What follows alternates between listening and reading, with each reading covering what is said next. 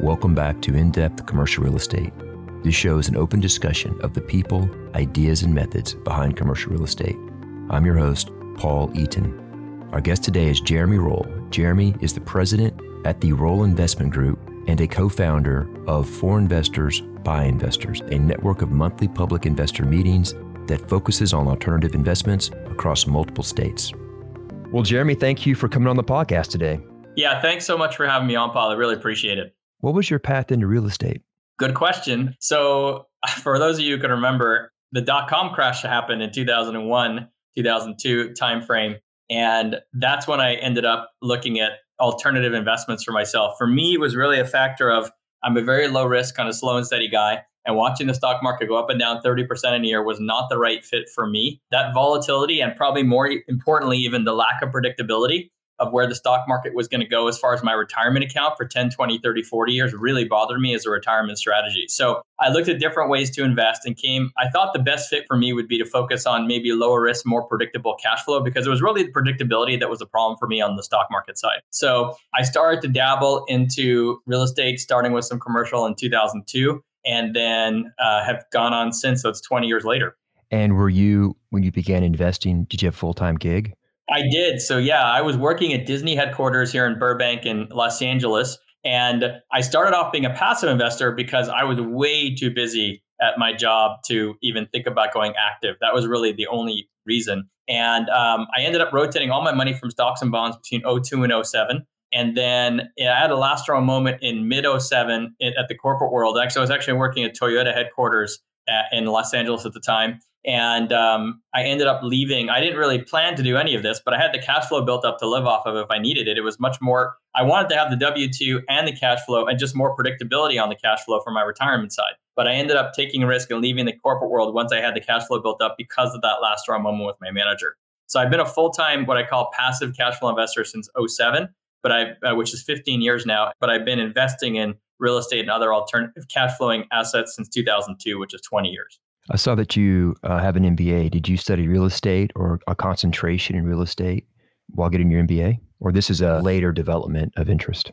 Yeah, good question. My MBA was more focused on entrepreneurial management, but I definitely took real estate courses with that. It always interested me. I'm one of those people that when I grew up, my father had spent a little time in real estate as a commercial broker, just a few years. And then he was very entrepreneurial, doing a whole bunch of different stuff. My grandfather was a full-time real estate investor for decades before he had passed away. And unfortunately, I didn't really get any real exposure education from them, to be totally honest, but it just seemed to be in the lineage. Do you have a particular geographic focus or product class focus in your investing? Yeah, great question. So I love diversification. I know a lot of people don't, a lot of smart people. And I get it. Like if you focus on one thing and do it really well, you could become Jeff Bezos, right? Right. But I love being passive, having diversification. And I try to get diversified across asset classes, geographies, and operators. That's my own philosophy. And so on the asset class side, I am in over 60 LLCs right now actively. I've been in over 150 to 200 over 20 years. I call myself kind of hyper diversified. I'm not a financial advisor, but I don't recommend 60 plus. It's a lot to manage. But because I do it full time, it's somewhat manageable. From an asset class perspective, I'm going to give you the very quick list of what I'm currently in. I'm sorry because it's going to be a little long, but Sure. These are all currently in mobile home park, self-storage, RV park, senior living or senior housing, apartments, student housing apartments, industrial, retail, strip center, retail, large enclosed mall, office. And then I'm also in some, single family buy and hold, single family hard money lending, and then a whole bunch of non-real estate stuff too. So as you can see, like the common thread is I look for low risk passive cash flow in a more highly occupied going in scenario that may or may not have any value add upside that's optional to me. I really want to go to sleep tonight, wake up tomorrow, and not much has changed because I live off the cash flow. So it's all about the predictability, just like it's been from day one for me. And so I'm just a big lover of being able, because the passive side allows you to be very diversified. I really love taking advantage of that. And from a geographical perspective, if you include funds that I've invested in that have assets across many different states, I think my calculations are that I've covered like 43 states over 20 years of what I've actually been exposed to somehow. So what I've learned about the US, because I'm originally from Montreal and I kind of spent half my life growing up there and then moved here, is that the US, it's amazing if you're open-minded to it. I almost like feel like the better way to describe what I'm looking for is like the specific geographies that I try to exclude that aren't the right fit for me from a volatility perspective and pricing perspective, because I'm open-minded to a lot of things. And there's just so many different types of markets in the US. It's a huge country. That's interesting. Often people want to identify the markets they want to be in. But one clever thing to do is to identify markets you don't want to be in. Well, for me, on the passive side, I think it makes sense for me to identify what I don't want to be in. For example, I live in Los Angeles, but LA, San Francisco, New York, Miami, great cities. I love all those cities, but they're the wrong fit for me from a pricing. They have a lot more pricing volatility. You can make a lot more money in the up and then lose more money in the down. I'm looking for more stability and predictability, right? So I typically invest outside of California, for example. But for someone who's active like you, who actually goes and acquires stuff, I think identifying very specific markets can make a lot more sense. I just have the luxury of being able to look at all kinds of different things, because I don't have to execute on it. So, do you have any product classes that you are bullish on currently? Good question. So we're recording this in mid 2022, which is a very tricky time. Interest rates have just shot up a lot. The Fed just did their 75 basis point hike very recently, and more that is expected. So the reason why I'm challenged on any asset class right now is from an asset value perspective. That's my main concern, is asset values adjusting, because interest rates will continue to go up and cap rates may need to adjust, right? So I guess my short answer is I'm not bullish on any specific thing this year per se on the real estate side, because it has to be a really unusual deal for me or a very unusual discount for it to make sense for me. I'll give you a bit of what I'm looking for, not exclusion, but anyway, I'll come back. I'm blanking. I'll give you one example that does make Criterion, sense. Yeah. So, but it's really for the next 5 or 10 years, I can answer that question better, because I'm a very big believer in specific asset classes for more predictability over the next 10 years. And those for me include apartments, mobile home park, self-storage, and senior housing. Senior housing has become a little less obvious with COVID and stuff, but I think in the long term, it's going to be in a good place. So those are my four that to me are for the predictability perspective. And I want to point out that I tend to invest in very highly diversified tenant-based properties. So you have to exclude some asset classes that are maybe single tenant or, because they're just not the right fit for me. So, but for me personally, those are the four asset classes I think are the best fits for the next 10 years for predictability. Now, why do you see that these being more predictable and less volatile than other asset classes? Sure. So let me also caveat all that with it's got to be in the right location, right? Sure. So let's talk about self-storage real quick. I think in the Southeast, where there's been a ton of migration, before pandemic, the top 2 states for projected migration for the next decade were Florida and Texas, right? Mm-hmm. And so if you look at self-storage, people moving to those areas, some of them may have to downsize, use self-storage. Maybe they're going to move around once they get there within those areas and tweak where they're going to be living.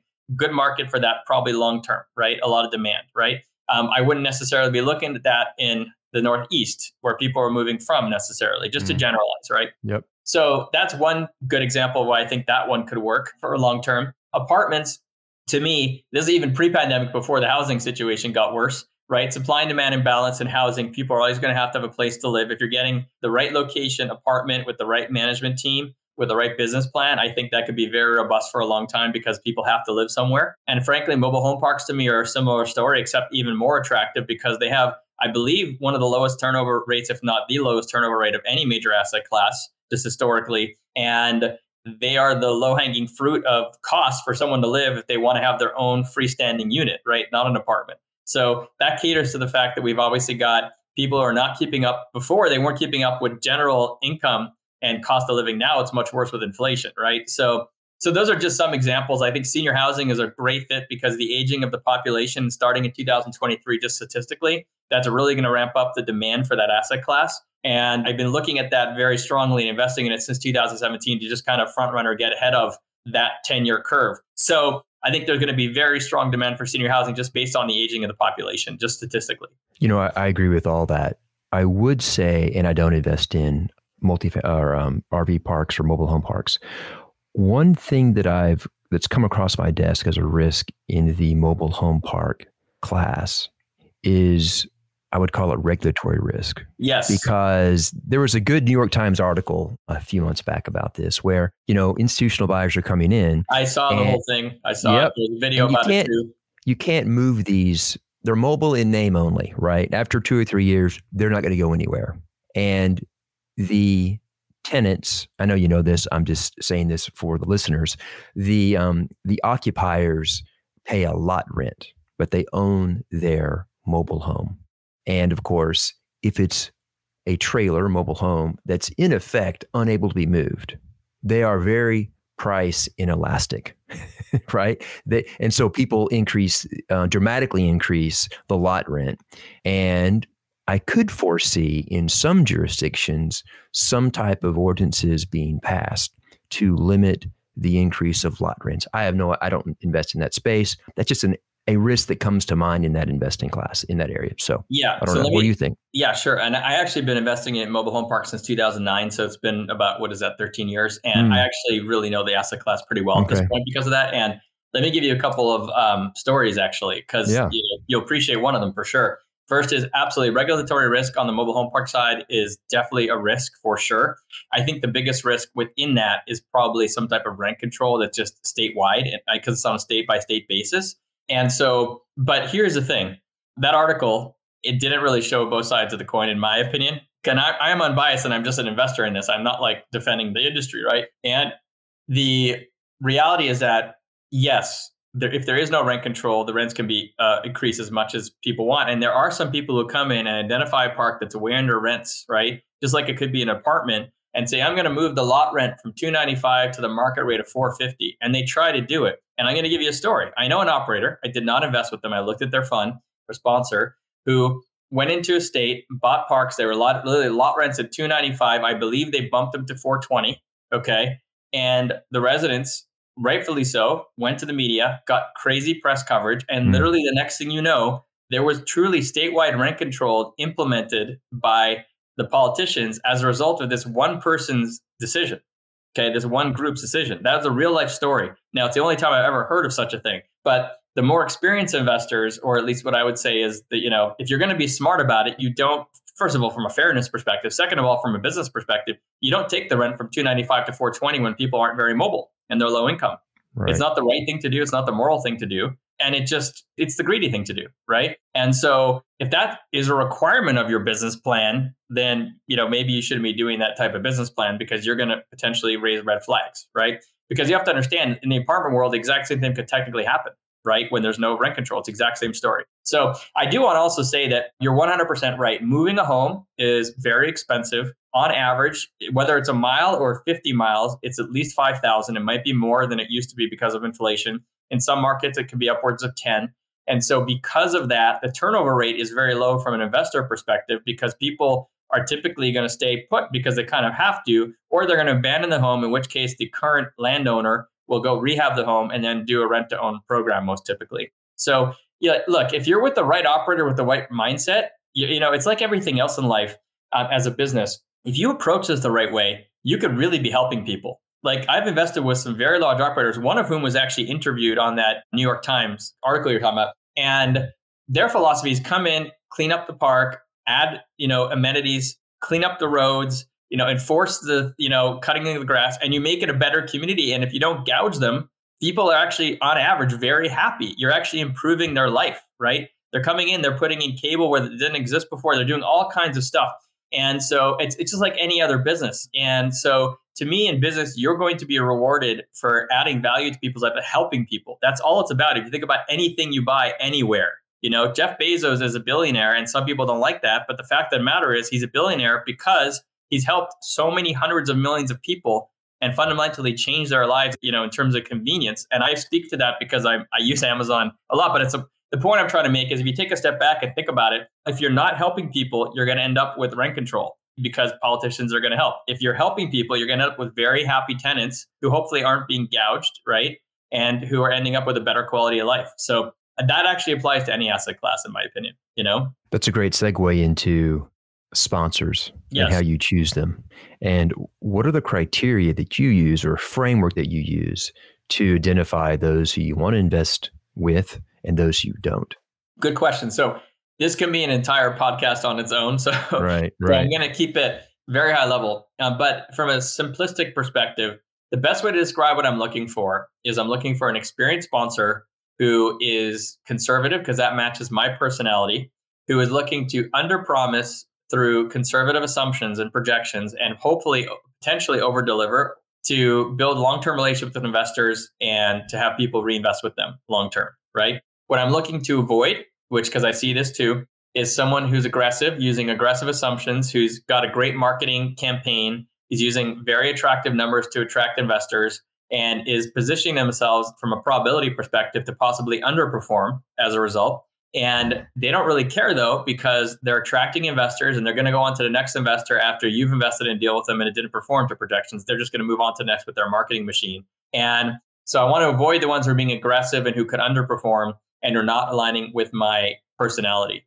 There are some sponsors who are so much on the same table with me in how they look at a deal and how they underwrite it. As picky as I am, 8 or 9 times out of 10, they bring something to me and I know it's going to be a fit, right? And I'll still go through the entire motion, but in the end of the day, we're looking at it the exact same way. So I think it's really important to understand that there's 1,000 ways to invest out there on a passive basis. None of them are wrong. Some people who are investing in development deals, which I've never invested in 20 years, is not the right fit for me, have probably done maybe even better than me on average, right? And that's the right fit for them. And there's nothing wrong with that. So if you're listening to this and you're thinking about being a passive investor, I would say just make sure that whatever you're looking at is the right fit for you personally. That's really what matters, Do you have a story that illustrates one of those concepts about you did not invest in a sponsor because of this and turns out that the deal blew up? Yeah, that's a great question, because if I don't invest in something, I don't normally track it. So I don't think anyone's ever asked me that question. Or on the other side where... Yeah, the story I gave before about that sponsor, who's a really nice guy, but the one of the mobile home parks who were really aggressive in there, to increase the rent and then single-handedly cause rent control in one state, which is crazy, right? In terms of the dominoes from that. I was concerned because they weren't that experienced. I didn't really ask them about their business plan. I hadn't gotten to that point even. But I think it was possibly their lack of experience. I don't think it was their greed. I think it was just their lack of experience and not thinking ahead and seeing the potential lashback you can get for doing something like that resulted in that situation happening, which resulted in horrible press for them, amongst other problems, I suspect, right? And so that was a good example on its own. I'd like to finish up my questions with asking you, do you have any books that you recommend about investing that people would check out? Yeah, sure. In full disclosure, I'm not much of a book reader. I read a ton of articles. I read hours of data and articles every day to keep on top of what's going on. But it was always hard for me to get through a full book. But I will say this. If you're new and just starting off on alternative investing in general, I absolutely always recommend 2 books in this order, same author, Robert Kiyosaki, Rich Dad, Poor Dad, and then also Robert Kiyosaki, Cash Flow Quadrant. So I don't hear the second one recommended as much. The first one's very popular. They're both do overlap in some of the content, and they're a little bit of a slow read for some people, but get through them. Do that in that order. Make sure you read both of them. And I didn't read them in advance for myself, but after the fact, when I read them, I realized it's kind of gone through a similar path. And I know people who reading those 2 books have completely changed their life and how they went about investing and just changed everything for them. So, well, thanks for that. Well, Jeremy, thanks for coming on the show today. The show notes will have more information about Jeremy as well as the books that were recommended. And have a great day, Jeremy. Yeah, thanks again for having me on, Paul. I just hope this is helpful for some of your listeners. You can find Jeremy's contact information and links to the Roll Investment Group and For Investors by Investors in the show notes. We'll also leave a link to the books he recommended. Thank you for listening to this episode of In-Depth Commercial Real Estate, and you can reach us at info@indepthrealestate.com.